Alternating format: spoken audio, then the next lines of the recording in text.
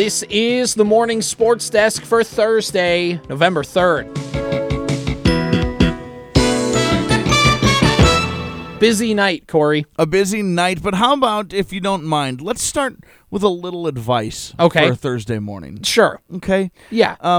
You shouldn't fight, CJ. No. But if you have to fight, Okay. if you're going to fight, If I'm going to, get in a fist fight. if you don't have a choice and you Okay. have to fight, If you got to get in the old brouhaha. you don't want to fight, you Okay. should do everything you can to not fight. But there may come a time where you don't have a choice. Mm-hmm. If you have to fight like you're the third monkey on the ramp to Noah's Ark, and brother, it's starting to rain. How long were you waiting to use that? I just found it on the internet this morning. It made me laugh. That's good advice, Yeah, That's actually legitimately good advice. You shouldn't, don't fight. Don't but fight. Sometimes you don't have a choice. But if it's between life and death. If you have to fight, that means you got to win, because losing is going to be bad for you. You know what I mean? Jesus was a notable pacifist. But at the same time, even he still had to grab some whips and get some people out of his space. There turns out there's only room for two monkeys on this boat. You don't want to be the third. That's a good time to fight. Getting all biblical this morning. It's true, though. That's actually a good piece of... but the important part, though, is the first part. Don't fight. Don't fight. But if your back's against the wall, start swinging. What else are you going to do? If you have to. Start swimming, I guess. This is not a hypothetical. I'm saying, if it matters, if it really matters, if you have to, there's nothing left, there's no other option, that means you can't really afford to lose. Fair. Fair enough. It is going to be a really busy night tonight. There is, around the region, CJ, section championship volleyball. Yep. 8-3A. Okay. Is happening tonight. There is subsection championship volleyball. Mm-hmm. For example, what you're going to see tonight. Yeah, both of them. Subsection 5A championships tonight. You'll see both of them. 6AA semifinal action, because that section does not split into subsections. So I think it's fair to say this is the biggest night of the year in volleyball so far. Might as well. Hey, by the way, interesting little thing here is that you mentioned the 3A, Section 8 3A championship. That's between Detroit Lakes and Alexandria. That's exactly right. Alexandria, who the Wadena Deer Creek Wolverines beat 3-0. That's exactly right. That keeps looking like a nice win for that team. That's because both teams are good. Yeah. As it turns out. Wow, shocking. Speaking of one of those good teams, I will have coverage of Wadena Deer Creek versus Pequot Lakes tonight in Sauk Center. It's a 6AA semifinal. It's actually the second game happening I think I said Sauk Center. I meant to say Sauk Rapids. The game is in Sauk Rapids. The reason I said Sauk Center is because they are playing in the first semifinal against St. Cloud Cathedral. As a matter of fact, CJ, I know the QRF is an imperfect way to go about seeding, but it's fairly effective. Yeah. And it works more times than not. The reason I put it that way is because we're going to talk about your games in a second. But in 6AA, the top four teams are the four teams remaining. Number 1, Sauk Center, will play number 4, St. Cloud Cathedral, at 5 o'clock tonight. It'll be followed by the 2 seed Pequot Lakes playing the 3 seed Wadena Deer Creek at 7. The Wolverines now 21-4. Their QRF rating up to 143.1. Again, that's just, you're talking about strength of schedule. And now through these section playoffs, it only goes up because you're playing better and better teams. It's been funny to watch. I think the Wolverines QRF started in the 120s. It's already up to over 140. Wow. Wolverines winners of 5 straight. Pequot Lakes is 25-4. Their QRF started the 6AA tournament. They started in the 140s. They're up to 165.1 now. Pequot Lakes winners of 7 straight. And yeah, it's the top 2 teams in the top 4 teams in 6AA. As a matter of fact, when you take a look at that QRF value, Pequot Lakes, the 2 seed, has the number one QRF value right now in the tournament as we move into these semifinals. Sure. But it is the top 4 teams that remain, and it's going to be just a dynamic night in Sauk Rapids. It's going to be so fun. It is, yeah, it's going to be a great night of volleyball all around. And, yeah, specifically one of the toughest sections in AA is, I mean, it's the top 4 teams, so you're getting what you paid for, which is going to be a really fun couple sets of games, especially because Wadena Deer Creek has already played Pequot Lakes once this season. Exactly. That was right. back in August. So, like, both teams have obviously changed a lot since then, but it's still, the familiar opponent takes away that kind of, oh my gosh, like, this is a really good team. All we hear about is how good they are. Just seeing them play once before helps a lot in high school. Helps a lot. Yeah, they played the first match of the season, a Pequot Lakes victory, 3-0. The Wolverines have grown a lot since that point of the year. They've really crescendoed their season. But that's not to say Pequot Lakes hasn't been number 1 or 2 all darn year long. So this is a big one. This I don't know. I know it sounds stupid. This is the biggest night of volleyball in the state this year. Mm-hmm. You got a doubleheader tonight. Doubleheader tonight over at Crosby Ironton High School. First game with a 5:45 pregame, 6 o'clock first serve over on the Superstation is the Pine River Bacchus Tigers and the Verndale Pirates. Nice. And then the second game after that is the Sebeka Trojans and the Mille Lacs, what I can assume is Panthers. Oh, nice. Okay. Based on their picture. It could be a Panther, could be a Cougar. I'm going to go Panthers. Wow, we don't know. Okay, yeah, go. I'm going to go with that one. I'm sure it says somewhere. I'm just missing it. But those are the 2 games. You're talking about QRF, Corey. Yeah. If you're looking at the Verndale Pine River Bacchus game, Verndale has a QRF of 97, where Pine River Bacchus has a QRF of 126.5. So a little bit of a disparity. They've met 2 different times during the regular season. Yeah.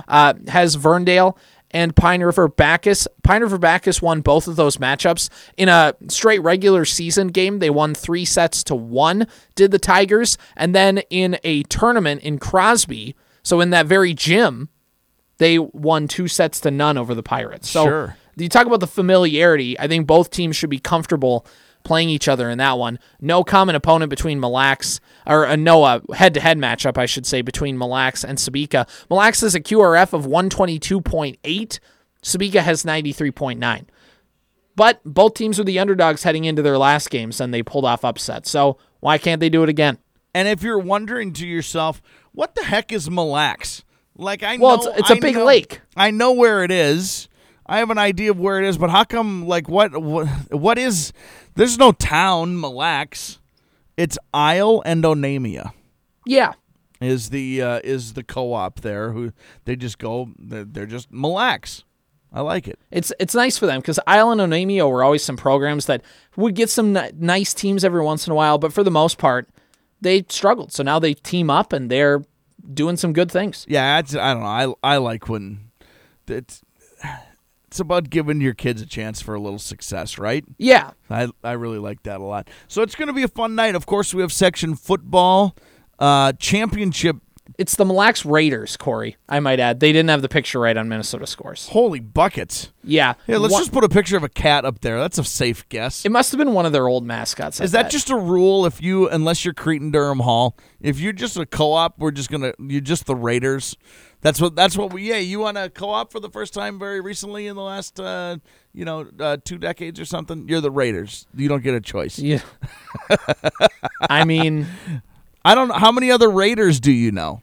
Cretin-Durham Hall, Bertha Hewitt Verndale, Mille Lacs. And Mille Lacs. Cretin-Durham Hall is obviously not a co-op. No. Who else is the Raiders? Hastings? Is Hastings the Raiders?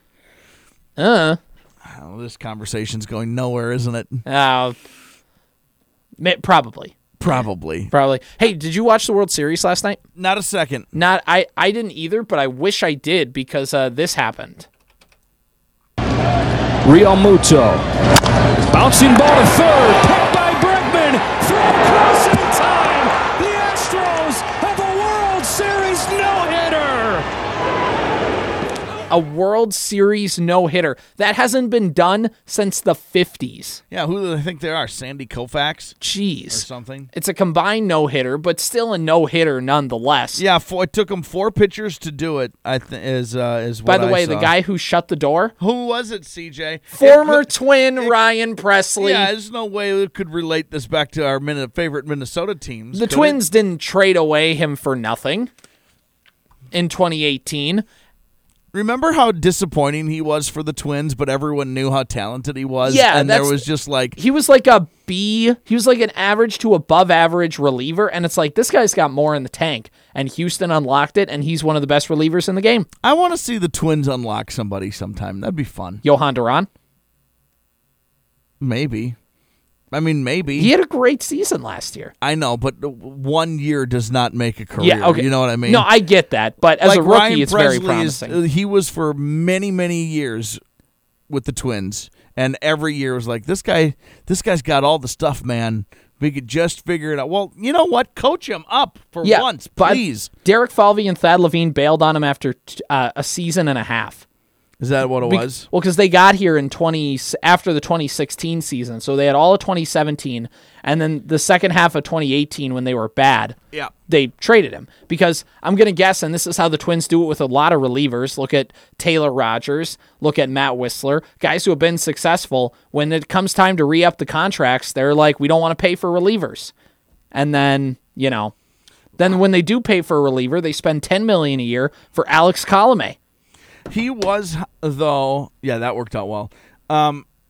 He was with the Twins. You said he was only with this regime for like a year and a half. Yeah. But he was in the Twins organization for 1, 2, 3, 4, 5, 6 Well, that's what I'm saying. You talk about like coaching him up. They're like, that was supposed to be Derek Falvey and Thad Levine's thing. And they're like, we can't do much for this guy. Pretty gross. I mean, I'm happy for him, I guess. I don't know. He's from Houston, so good for him. He's also a cheater. Those Astros cheat. Should be 3 S's in Astros, if you know what I mean. No, I don't. Could you explain to the folks at home? Yeah, they should spell Astros with ASS because they're cheaters. Astros. That's what I think of them. Bunch of cheaters. Although, those cheaters. They're really good again this year, and there's an 87-win team that they're playing against. I don't know. By the way, they lost to like an 85-win team last year in the World Series. If there's an argument for why the baseball season is too long, and I don't agree with that argument, but it's a legitimate argument. Sure. It doesn't I don't agree with it, but it doesn't delegitimize the argument. If there is one of them is that an 87-win team got hot and is going to potentially win the World Series. How is that any indication of who the best team is? I don't know. It's not an indication of who the best team is. The Astros have like 137 wins or something. I don't know what they actually have. They had, I think, like high 90s. They weren't the 111-win Dodgers, but they were pretty close. The Phillies are going to finish 20 wins shy of the Dodgers this year and potentially win the World Series. How is that any indication of who the best team is? It's a fair question. Billy Beane, general manager of the Oakland A's, says, it's not my job to win in the playoffs. It's my job to get them in. And then whatever happens, happens. That's fair, but they were a win away from not even making it. That's how few wins they had. Yeah, no, I get it. Look at the 87 Twins. Will be the classic example in this state. It is. It's fine. What else are you going to do all summer but play baseball? That's what summer's for, right? Exactly. Is to play baseball. I got nothing. I'm not saying I agree with it. I'm saying it's a pretty relevant argument to be like, this is bogus. There's no indication at all. They're having a good month. The Twins had a good month. Remember the first one? It was awesome. You remember that? Yeah, I try to forget everything else after. How does this make any sense at all? It's a fair question. It's a fair question. All right. I hope we didn't want to talk about anything else. I derailed that. No, I think that's pretty much it. Yeah.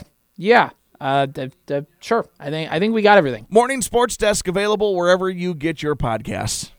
This has been the Morning Sports Desk for Thursday, November 3rd. Want more ways to show your good side to the world? Donate plasma at a Grifols Center and join thousands of donors who are helping to save lives. Receive up to $1,000 your first month. Learn more at grifolsplasma.com.